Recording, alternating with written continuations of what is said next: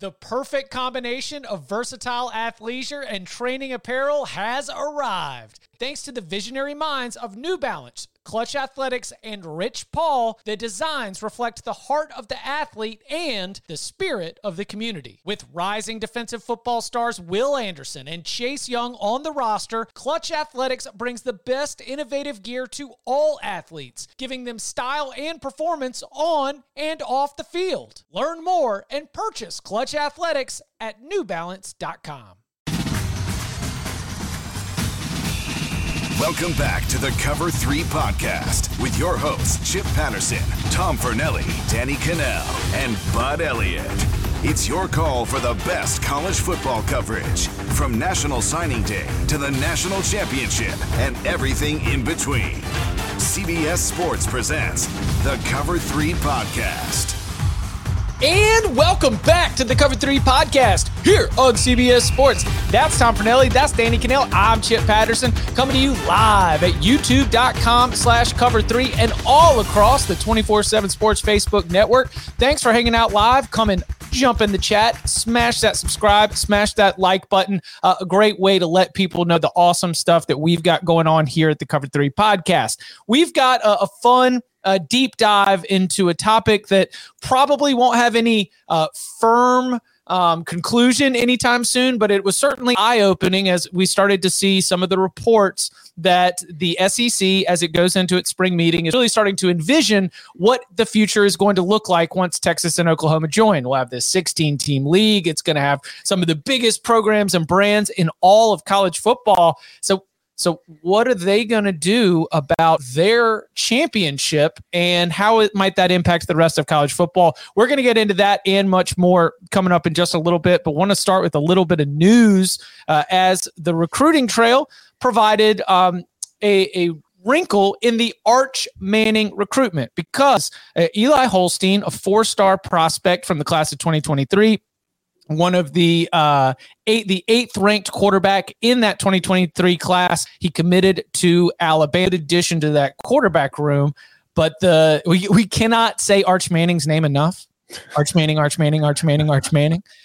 People love the Arch Manning news. And so I wanted to just open this up as we look at where Arch Manning, who's a player who has already been tabbed as a generational talent, like some of the other generational talents that we've seen come through in recent years. Do you think that this means that Alabama is out of the Arch Manning sweepstakes? Who do you think now might be in the lead right there as Manning continues to remain uncommitted in that 2023 class? I don't know that it means Alabama's out. Like, as far as my understanding of the situation, Arch Manning is down to 3 schools, and it's Georgia, Alabama, Texas. Now, that's, as everything when it comes to recruiting is fluid, things can change depending on what. But I think those are the 3 places he has official visits set up. But when you look at the way quarterback recruiting goes, most schools, especially, like the top schools that kind of have their picks of the litter, don't take multiple QBs. Like, they've got their board and they take the one guy, and they kind of have everybody hold off until they find out what the other guy's doing. So if Holstein's making his commitment to Alabama now, I do think that could be seen as an indicator of where Alabama feels it stands in the Arch Manning pursuit, or maybe Alabama's just decided it wants to go a different direction. I don't know. I would think at this point, though, I feel like it's going to be Georgia or Texas for Manning, and I'm leaning Texas. This is fascinating. I think it's one of those, because in recruiting, if you're Bama and you've got Eli Holstein there, and he's like, I want to commit, and they're like, they probably are still want Arch Manning, but they don't want to be stuck with nothing, or a third option, or a lesser option, or a 3-star quarterback. So they can't play the long game and just say, well, can you hold on a little bit? They have to take, if he wants to commit, they have to take him. I don't think it necessarily means it's over. And if you're Arch Manning, I think with his stature, with his name, I'd be like, I'm going out. I'm gonna beat whoever I need to beat. I would expect that's anybody's mentality coming out. But I do wonder if this does, if you're having a list of pros and cons, I think one of them would be there's a kid, 4-star, pretty good quarterback in my class at Alabama already. I would put that in the con territory. Like, I wouldn't say it's a deal breaker, but I definitely think it would elevate some of the other schools to the forefront. I don't know. I have no idea what's going on with this recruitment process. I do know, like from a standpoint of what I would do, like Danny Werfel and myself were coming out at the exact same time with the same class. We were being recruited by the same schools. We talked probably once a month. We just catch up. Hey, what are you thinking? And we kind of decided, why would we go to the same place? Like, that doesn't make any sense. Like, why would we go and one of us is going to win a battle and the other one's going to be sitting on the bench? We don't want to do that. So we kind of decided to go to different schools. I committed to Florida State. The next day he committed to Florida, and it was kind of done. And I was looking at Florida. Like, I had offers from them too. So, like, I wonder if that's a current mindset of Arch Manning, that he's thinking, why would I go compete with somebody, maybe lose, and then I'm sitting on the bench? Why don't I just go somewhere where it's a little bit of a clearer path? I mean, you're going to have to compete wherever you go, but why go with somebody with, that type of pedigree? Yeah, like, he's not Arch Manning. Like, Arch Manning is the number one player considered in the class. He's like, got like a perfect score on the composite as far as like his 5-star. But Holstein is the number 8 QB in the composite, and he's a very highly rated 4-star. It's not like this is some, schlub that Alabama ended up with. It's going to be a kid who's going to be good. And honestly, like, I have not seen Arch Manning in person. I've seen highlight tapes. The people who do this for a living, who evaluate high school talent that I talk to about him, all tell me that it's very real. He's a very good player. He's a very good prospect. But no matter how often I hear that, I'm not going to be convinced that the kid's last name isn't playing a part in his ranking as far as what people think. Like, you look at him and you see who his, uncles are, and you see what his grandfather is, and you see what they accomplished. And it's natural to sit there and think, well, that's what he's going to become. That's, he's got that kind of lineage. He's going to be a great player like they all were. He's going to be a pro. So that's going to impact the way you view him just to begin with, because you know his name. So I'm not convinced that there's like Manning and Holstein, there's really as large of a difference as far as their ability or who they could be. But I do, from reading up on Holstein, the scouting report on him is that he's got a very high floor. Maybe he doesn't have the same ceiling as a lot of these guys because he doesn't have like tremendous arm strength as far as pushing the ball down the field. But you could also argue, if you look at the situations, if the talent isn't that disparate between two prospects, who would you want to bet on? The guy who ends up at Alabama or a guy who ends up at Texas or Georgia? Because as we've seen, like with Georgia, like one of the reasons I think that I would lean Texas if it's between those two at this point is we've seen Georgia. There's really not, they haven't, Kirby's won a national title and he's done a lot of great things, but the one thing he hasn't done yet is develop a QB and have him, go on to be an NFL player. Like Jake Fromm got drafted, but Jake Fromm is not, tearing things apart in the NFL. Stetson Bennett might end up in the NFL. He might not. He had a really good season, but he's not really kind of the, pro player kind of prototype. Justin Fields was there. Justin Fields left. Texas, at least with Sark, you get the idea that he has groomed QBs in his past. And so maybe that seems to be more of an attractive route. So that's why I think Arch Manning is there. But I'm kind of rambling at this point. But here's another thing I want to bring up. What happened last week between Jimbo and Saban? Well, a nice little back and forth, just you might call it a spat. Nick seemed to be in a bad mood, right? Talking to his boosters about how we're not doing a good enough job in this NIL era of coming together, figuring out what it takes to get this done. We're slipping in recruiting. Then a week later, Eli Holstein commits to Alabama. And now we're wondering what that means for Alabama's pursuit of Arch Manning. This is all pure speculation, but yes, what if Nick got some news last week from Arch Manning or the people around Arch Manning that indicated that he wasn't going to come to Alabama, and Nick was just kind of in his feels because maybe he thinks that whoever he ends up going to did a much better job on the NIL front and all that kind of stuff. Although I don't know if it really means as much with Arch Manning, considering his family. I don't think this is a situation where you really need to buy him because I think he's going to be okay. But I just wonder if maybe these things aren't connected somehow. Well, So when you said Texas over Georgia, was that prediction or was that what you would do? Because I think that's both. Both. You would say that you'd go to Texas because of Georgia's history that you just mentioned, Steve Sarkisian's own history. And I guess if you're looking at, what they're going to be stepping into, clearly there is an effort right now at Texas that, Quinn Ewers is going to pave the path for what these 100 rated quarterbacks can do. Because wasn't Quinn Ewers a 100, if not like a nearly perfect score in terms of the analysis of what he can be, and the reports that we got from spring practice and some of the offseason workouts suggest that he could be really, really good this season. So is that go to Texas, be able to jump right into this offense and avoid the Georgia pitfalls, I guess you could say, for some of these top-rated blue-chip quarterbacks? Or, if you get Arch Manning, you build your offense around Arch Manning, right? Mm-hmm. Well, I don't know if I would consider Georgia a pitfall as much as going back to the Saban Jimbo thing. When you read some of the articles, I think it was Feldman's at The Athletic, like part of Jimbo's rift with Saban was that while he was his offensive coordinator, Nick didn't want Jimbo doing what he wanted to do on offense. It was about my defense. We're going to win with defense. The offense is just there not to screw it up. I kind of get the same sense that what Kirby's doing at Georgia isn't all that dissimilar to what Saban was doing at LSU at the time. And God knows it's working pretty well for him. So he's got no reason to change it at this point. So if you are a quarterback, a highly rated one who's got NFL aspirations, and that is your primary goal, I just think the former offensive coordinator who has produced and developed QBs in his history is more attractive than Georgia right now.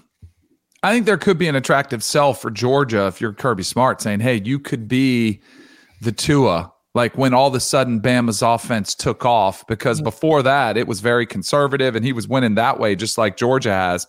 But you could sell him on, you could be the guy. You could be the one that changes that narrative here at Georgia.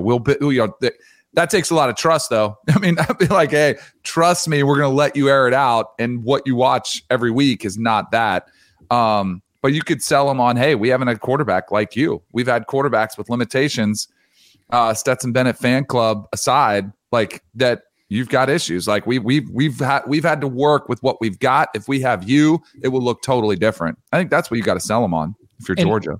Holstein is, as you mentioned, Tom, a very highly rated player. The rest of the quarterbacks that are committed here, we got Nico going to Tennessee, Malachi Nelson going to USC, Chris Vizina going to Clemson. These are all players that we have celebrated in terms of being some of the top quarterbacks in the class. And to your point about the Saban Jimbo thing, getting the commitment from Holstein, who's also considering Texas A&M, probably a nice little win to go and get there. And then I want to add this. So 24/7 Sports Director of Recruiting Steve Wiltfong, Bama Online publisher Tim Watts, they have both said that the commitment of Eli Holstein does not alter the Crimson Tide's pursuit of top-ranked signal caller Arch Manning. He's got an official visit planned to Tuscaloosa next month. If Alabama goes in and finds a way to get Eli Holstein and Arch Manning, then it was all worth it. Mm-hmm. But whatever you did to be able to motivate anybody who needed to be motivated, then it was 100% worth it. Here's what I do think is interesting about Arch Manning's future. We haven't heard any. Have you guys heard any idea of where he's leaning? There are zero crystal ball projections. And so even like that idea that Nick might have heard something that gives him a notion of where Manning may or may not be leaning, whether Alabama is or is not in the mix there. I think that there is the added fascination is that no one seems to even have a lean on where Manning might end up. Yeah.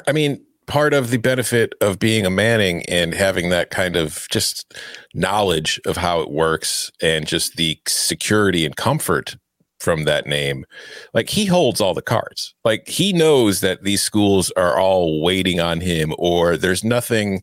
If he chooses them, he knows they're all good. They're not like if he says I want to go to Alabama, like he calls Saban and says I'm coming, I'm committing. It's not like Nick's going to be like, no, sorry, we don't have a spot. Like anywhere he wants to go is going to have a spot for him. So he doesn't have to be like, a lot of kids are talking to the reporters and they're giving him hints. They're saying, I'm leaning here, or like people close to them, coaches, high school coaches, all that kind of stuff are saying, well, giving him hints, leaning where he's going, picking up information that way. Manning doesn't have any of that. Like, he doesn't have to. Like, he doesn't. The only people that know really are him and his family, and they're not talking to anybody because they don't have to talk to anybody. So, yeah, it's hard to get a crystal ball read when nobody's telling you anything. Yeah, Holstein, a decommit, I believe, from Texas A&M. From Texas A&M. Yeah, so maybe Jimbo's going to have to go after Nick again. Say, like, I don't know what he did. In fact, Jimbo, if you're listening, I would do that. You should definitely call a press conference today to accuse Nick Saban of cheating and stealing your recruits. Go find out how he did it, huh? Go find out. We build him up to be some kind of czar. Why don't you go ask anybody who worked with him? Go find out what he did. By the way, Chip, you just got out of prison, and I want you to have a good life and enjoy it. So I just want to mention that Jackson Arnold is also a top quarterback committed to Oklahoma. Because you didn't mention him when you were listing all the top QBs. And I don't want Sooner Nation coming rolling up on you.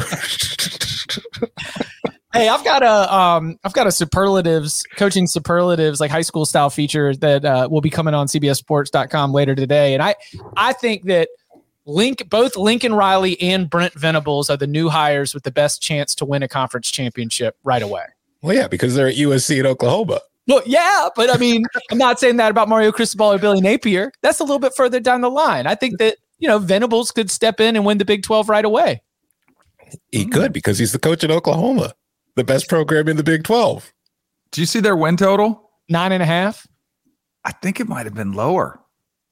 Oh, well, then I've seen it as low as 8.5. I'm going to go over. Yeah, hammer that over. There you go.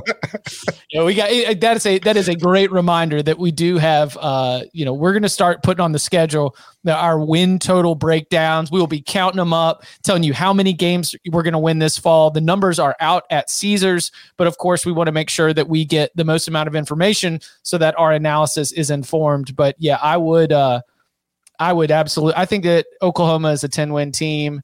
Where is it? Oklahoma at Caesars Sportsbook, 9.5, -110 to each side. Sharp number. Normally you got -15s right there. It's a really, really good number. But we've got plenty of time to get into win totals. All right.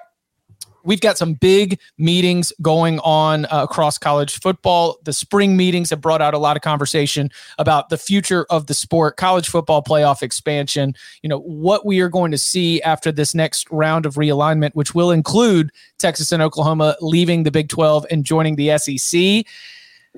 Well, we see an SEC-only playoff. Get into some of those reports and more next. This episode is brought to you by Progressive Insurance. Whether you love true crime or comedy, celebrity interviews or news, you call the shots on what's in your podcast queue. And guess what? Now you can call them on your auto insurance too with the Name Your Price tool from Progressive. It works just the way it sounds. You tell Progressive how much you want to pay for car insurance, and they'll show you coverage options that fit your budget. Get your quote today at Progressive.com to join the over 28 million drivers who trust Progressive. Progressive Casualty Insurance Company and Affiliates. Price and coverage match limited by state law. Robert Half research indicates 9 out of 10 hiring managers are having difficulty hiring. If you have open roles, chances are you're feeling this too. That's why you need Robert Half. Our specialized recruiting professionals engage with our proprietary AI to connect businesses of all sizes with highly skilled talent in finance and accounting, technology, marketing and creative, legal, and administrative and customer support. At Robert Half, we know talent. Visit roberthalf.com today. So ESPN's Pete Thamel came out with sort of a table setter for the SEC spring meetings in Destin, which include one of the primary topics going to be, what the SEC does in terms of scheduling. But before we even get to the playoff portion of this, we have seen, and I know Danny, you and Bud talked a little bit about, divisions now slowly starting to leave a lot of the scheduling formats. The Pac-12 is going to not change their schedule, but at least name its championship game competitors, not based on the North and South division winners, but the top 2 teams in terms of win percentage. Mountain West is also going to be moving there very quickly. The assumption is that we will see more conferences move to this position, allowing themselves the best opportunity to get college football playoff bids instead of that scenario where if you've got 2 teams from one division, only one of them goes, and the other one might also be a competitor for a college football playoff spot, you end up losing that opportunity. So everyone is rethinking scheduling. Everyone is rethinking how you want to put together a conference schedule, how you want to name your conference championship. But the SEC has 16 daggum teams that it's going to be having starting in 2025. Before we get to the SEC only playoff portion of this, I mean, what do you think the SEC conference schedule is going to look like? Because currently they are at the low end, only playing 8 games in its conference schedule. If you are only playing 8 games with a 16-team conference, you're never going to see anybody. How does this end up working out for the SEC, and what kind of changes do you think they are discussing when they're talking about what the future is going to look like with Texas and Oklahoma on board? Trying to break this down, like,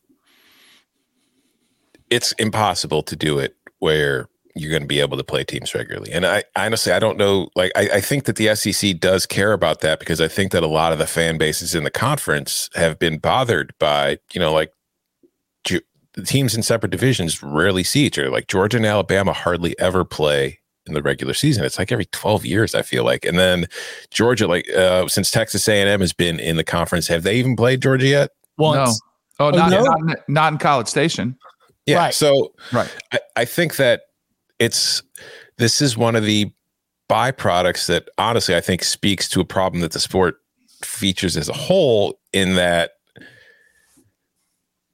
like, rivalries and all that stuff matter to the fans. But I feel like we've gotten into a portion of the sport where it's been more about trying to get as much money as you can, and it's kind of sacrificed these things. And now we're kind of reaching a breaking point where it's like, okay, well, we've sacrificed a little too much. The money's great. We need to get back. But I don't know that now that you're at 16 teams, that there is a realistic way to at least make it regular. Like, if you have a pod system, what size pod do you go to? If you go to 3 regular, protected rivalries pods, whatever you want to call them, and that you're only still playing 8 games, that leaves 5 a season, like, wild card games.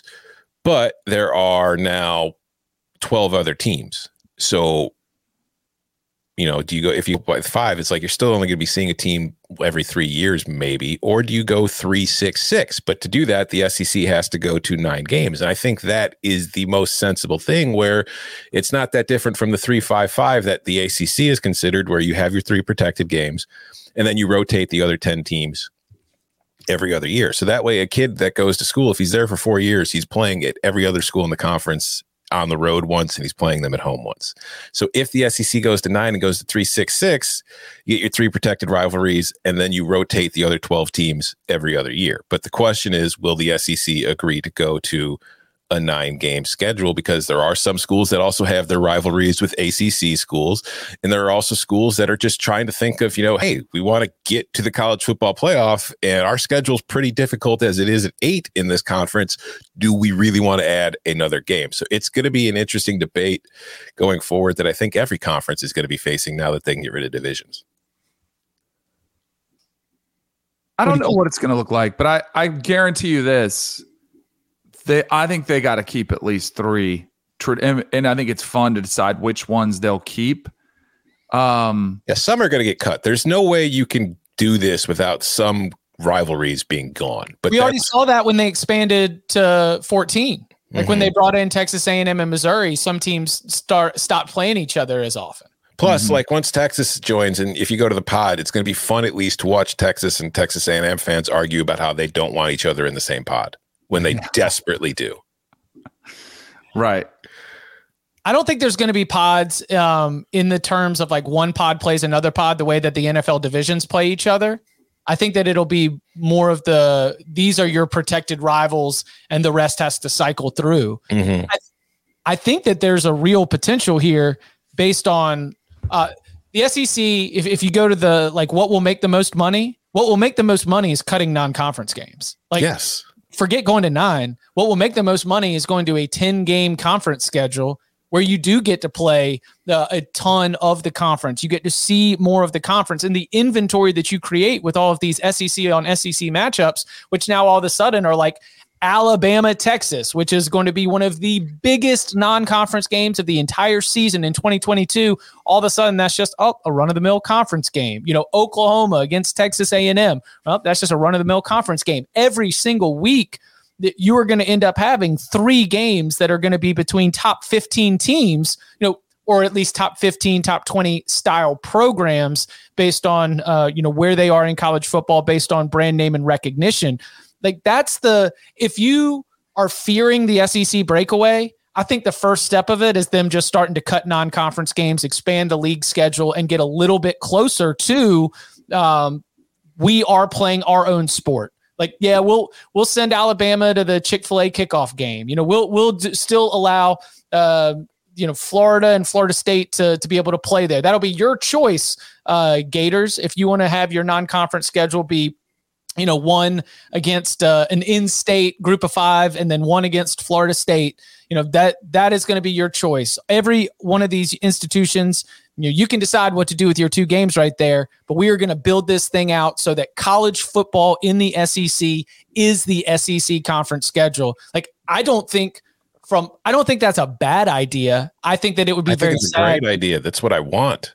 That's what you want for everybody? I want every conference playing 10 conference games. Mm-hmm. I understand for the early season, like the non-conference games and neutral sites can be fun for fans, and it's good for television, and it's good for the school because it's good for television. Therefore, it's good for the revenue.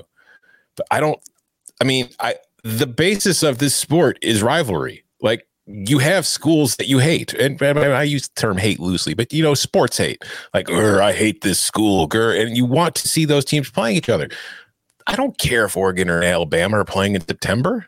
Like, if they're playing in January in a playoff, awesome. But in September, that game's cool, but it really doesn't mean anything because the loser is still completely alive in their conference. And once we get to the expanded playoff, that loss is not going to mean nearly anything to Oregon if it wins the Pac-12 because it's still going to get in the playoff, and it might not even have to win the Pac-12 to get there if it has a good enough season. So I would rather school conferences just kind of became more insular and just played each other. And I know Bud's talked about this in the past. He doesn't like it because that'll make it a lot harder to do gambling between the conferences, but I don't care about that. I mean, it's like if you're playing all the games in conference, you don't need to know as much about playing out of conference. So I just think that it's better for the sport. I think it's better for television. I think it's better for the fans because you're playing against the schools that you care about. And those schools tend to have like the recruits that you cared about who you were going after, who maybe chose your rival schools, because as national as recruiting has come, it's still the core of it is still very regional. So I don't know. I would love to see 10 game, 11 game, 12 game conference schedules. You can get rid of non-conference games all you want, but the problem with that is then you are destroying the group of 5. Which I'd be okay with, to be honest with you, as far as you guys do your own thing. Go have you could create something really compelling where the players are actually playing for a real championship, have a group of 5 championship, have their own playoff, have that play. I still think I'd probably like to see one group of 5 game. I would do away with the FCS games all day long. Yes. But I think all of this, Chip, you said, does this feel like it's the start of the SEC breakaway? I say without question, yes, especially not only when we think of the scheduling, but when you see half the teams in their own playoff, interconference playoff, like in an SEC only playoff. I think that to me is probably the first real step towards and this is, if you asked anybody, who do you think is going to take the bull by the horns at this point of all this uncertainty? I would say Greg Sankey all day long. That would be the first answer. And that's why I think he's the most powerful, most innovative commissioner in sports right now when you look at the opportunity he has. And I think he's going to seize it by doing something. I mean, they're looking at all these different opportunities, looking at every single, I think he said you have to, what was the line he had? It's in the Thamel article. Blue sky thinking. What's that? Blue sky thinking. Anything Correct. Goes. Like we have to start over. Forget the reality of what we've known to this point. And I appreciate that because I think you do, with all these changes, you can see it as, oh, what are we going to do? We're paying the players. What are we, how are we going to overcome this? Or you could look at it as an opportunity to shape your own league. And I think that's the way he's taking it, which I can appreciate it. And I think some of these other leagues better be watching closely and potentially following along, or else they're going to get left behind in the dust. College football is becoming soccer.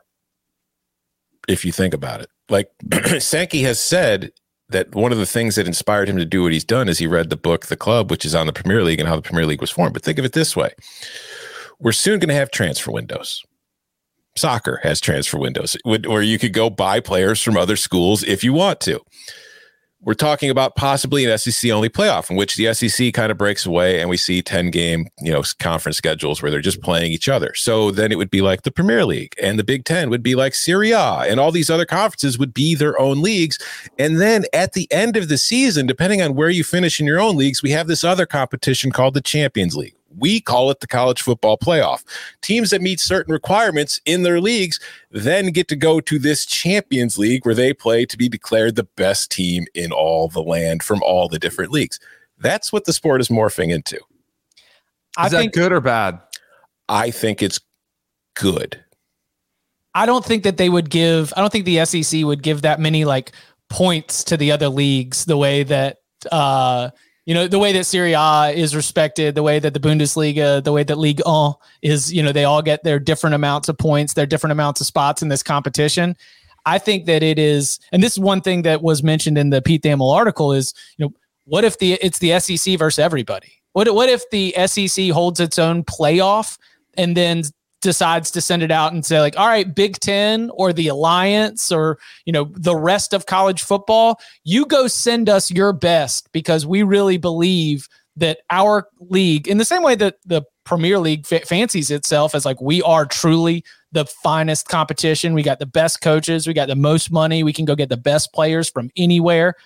I definitely agree with the SEC Premier League comparison right there. I just don't think that right now, outside of the Big Ten, you are going to find an argument that they are playing the same game in college football, at least, as the SEC. They're not. But that they're not doing the same thing in soccer. It still doesn't keep them from going to the Champions League, and the Premier League's not winning the Champions League every year. So go ahead. Do you think, so here's where I think it gets really interesting and getting a little bit into the weeds about what the champion, what a college football national champion looks like. Because I think it's kind of morphing into potentially what a lot of people thought it would be, where you'd have a 4-team playoff and you'd have 4 super conferences and they'd all get one team in and then you'd play. But is the SEC going to allow that with just one team from the SEC represented in a 4-team playoff? I don't think they'll do that. And I don't think they probably should either. Are they going to crown their own champion through an 8-team playoff in the SEC? And then just let that team go be a part of the college football playoff or a national championship game? Maybe it's a one game, championship for all the marbles. I don't know, but my hunch would tell me no. I wouldn't blame them for doing it because of what we're talking about. It is a tougher schedule, top to bottom, especially if they're playing 10 games.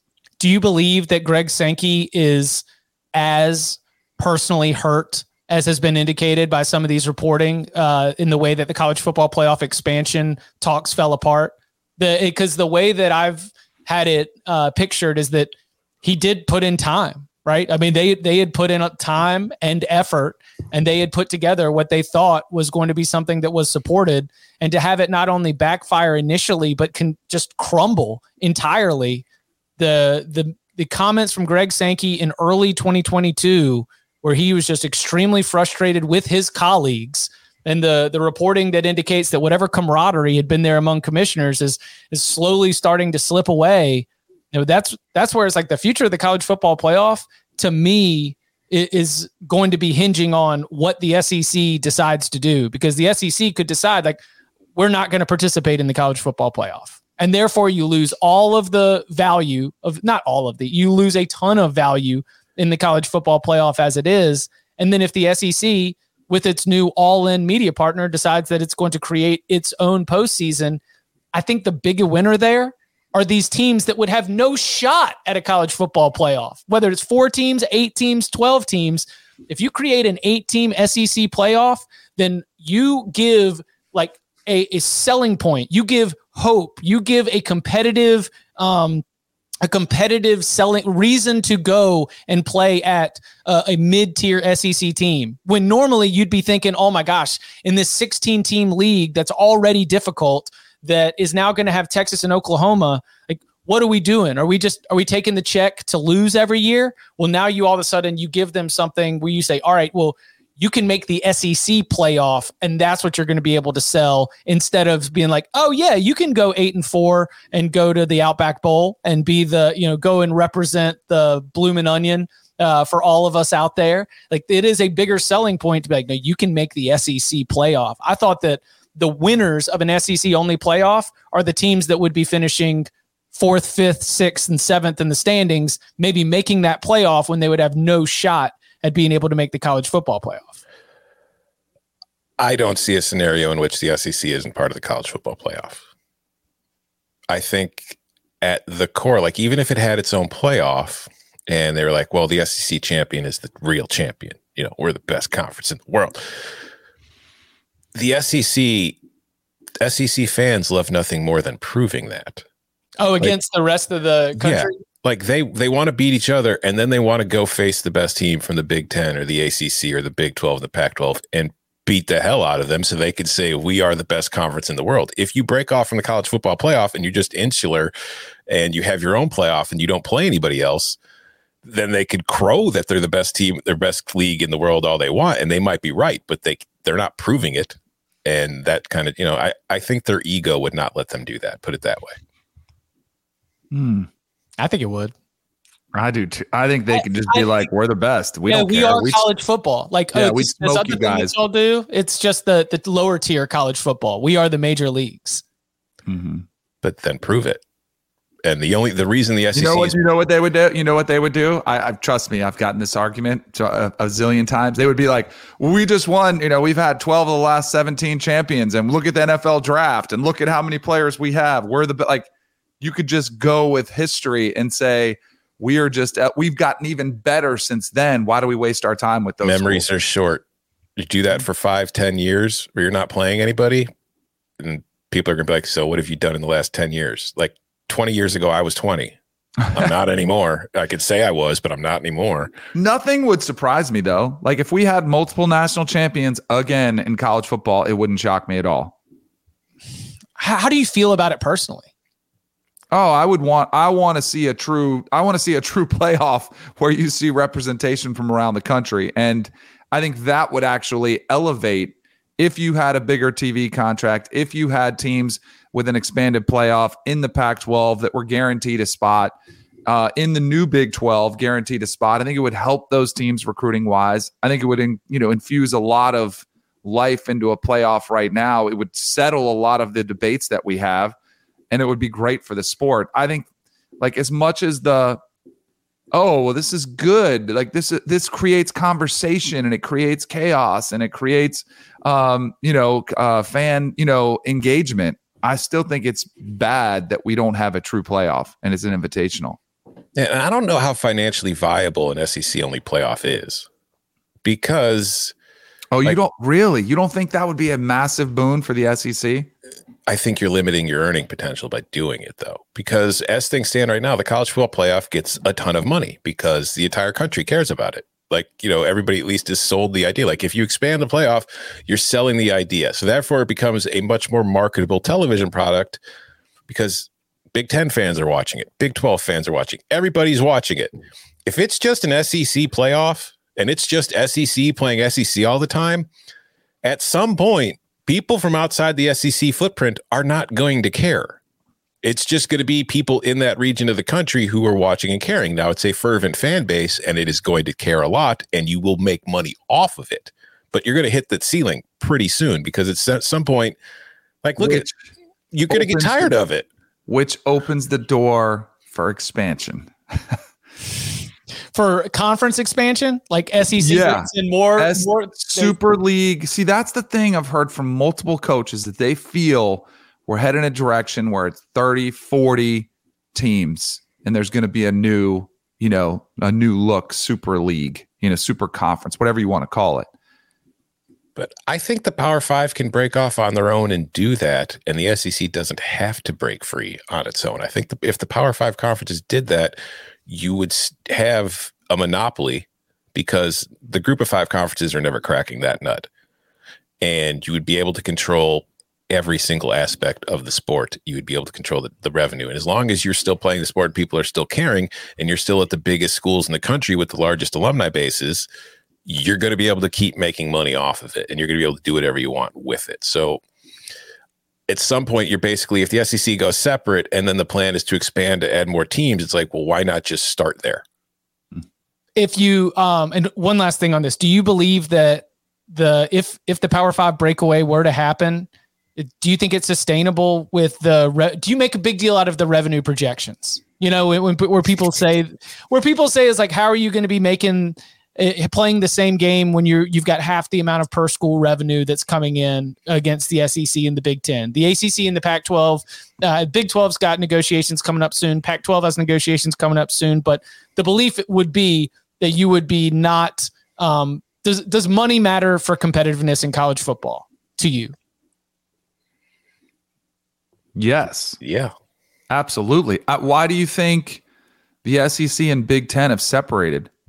Money. Because it really wasn't like, and that's why I get pegged all the time as, this anti-SEC guy. Like 10 years ago, when I was making an argument that they weren't that much better, you had schools and leagues that were competing in the draft. Numbers weren't that different. You were only trailing by a few. It was a lot closer. But as that money from the SEC network has started to trickle in and flow to all the SEC schools, it's made them all stronger. Same thing with the Big Ten, which is why those two conferences have pulled away from everybody else. Yeah, so I absolutely think money has a big big part to play in it. Yeah, I can't remember what the number was after the draft, but it was like nearly half the players selected in the draft were Big Ten or SEC. Mm-hmm. It's not. And it wasn't closer. That like 10 years ago, the ACC was in second. Yeah, and they were pretty close. They weren't that far behind, and now they've been eclipsed by the Big Ten, and the Big Ten's pulling away because there's an argument that college football has always had a resource issue, and there've always been programs that have been way ahead of everybody else. But the reason why the projections have brought about this new existential crisis about a breakaway or pulling away or not being able to play on the same field, it has to do with media rights money that is different than it's ever been before. And the fact that these big checks are coming in, not by how many, like the money's not coming in based on how many fans are at your game or even how much money the boosters are giving. It is just a straight check from the conference for you being you. I mean, wouldn't that be awesome if we just got checks for just being us? Didn't even have to like win. You finished last place. Well, congratulations. You get $50 million. You finished first place. You get $50 million. And I think that college basketball has stories of programs with less resources being able to win at a higher level all the time. The argument is in college football, because of everything that is poured into the support staffs, everything that is poured into recruiting facilities, that when we've got this much of a lopsided view of resources, that there's no way to compete. And it is my little idealistic view that programs with less resources should be able to compete, that we should have coaches that are going to be able to show up at some of these programs that are not the SEC and the Big Ten and be able to put together winning seasons based on recruiting and player development. But that seems like I'm going to get laughed out of the room for thinking that'd be the case. Like that would be the motivating factor for the ACC, the Pac-12, and the Big 12 agreeing to enter into a new 45 team, 50 team, 60 team, Super League college football world, is to say like, okay, we know that we are making half the money that they are on an annual basis from our media rights deal, but we believe enough in our coaches. We believe enough in our culture. Again, am I the naive one here for thinking that could still be a competitive college football world? Kind of, yeah. I think there's a huge difference between basketball and football, obviously. Not just financially, but like it's the financial differences between the two are the byproduct of the sports themselves, because the reason small budget college basketball programs can compete is that there's 5 guys on the court per team. Mm-hmm. So it only takes one guy. Like one player can take over a basketball game. One player can't take over a football game. That's not true. I saw Cam Newton. No, your point. There are exceptions, but I'm saying by and large, you also have 5 guys that play both ways. Like you have one player, he can dominate both sides. He can shut down your best player and score. It's a totally different animal when you're talking about 11 guys on offense and 11 guys on defense, all special. It's different. Mm-hmm. Yeah, it's fundamentally different in that obviously at the college level, a great player can change things, but it's not as easy at basketball. I mean, that's the difference between the NCAA tournament and college football. You see upsets in college basketball far more often because one guy gets hot and it can completely change the outcome of a game. Whereas in football, if a guy gets hot, he might have a great game and his team might lose by 3 touchdowns. Shout out to Nick Foles. And what was it? A solid verbal in a losing effort back in the day. Like 550 yards, 4 touchdowns in a losing effort. Yeah, good stuff. We will leave you with this quote from Scott Strickland, the Florida athletic director. We have an incredibly strong league, one that will be even stronger once Oklahoma and Texas join. The focus should be on how we as a league use that strength to further position the SEC as we face new realities. Commissioner Sankey has encouraged our athletic directors to think creatively, and an SEC-only playoff is a different idea that we should absolutely consider as an option. Oh, boy. I solved the whole thing with one tweet. I think what if we just call the regular season the playoff? Boom. There we go. Now you could sell it as a playoff. There you go. It's the regular season. It's a great format. You play 9 games, and then the teams with the best records at the end of that 9-game tournament play in the championship game. Boom. Then it's way too much like soccer. Then you're getting into all these soccer. Where we're going. It's where we're going. It's called pool play. That's what we'll do. Like all of the regular season is called pool play. We will be back tomorrow on Thursday with a fresh mailbag episode. So you know what to do. Go ahead and leave us a 5-star review. Put a mailbag question in that review. We will add it to the big old bag of mail and tackle it in a mailbag episode. You can follow him on Twitter at Tom Fornelli. You can follow him at Danny Cannell. You can follow me at Chip_Patterson. Gentlemen, thank you very much. Thank you. See ya.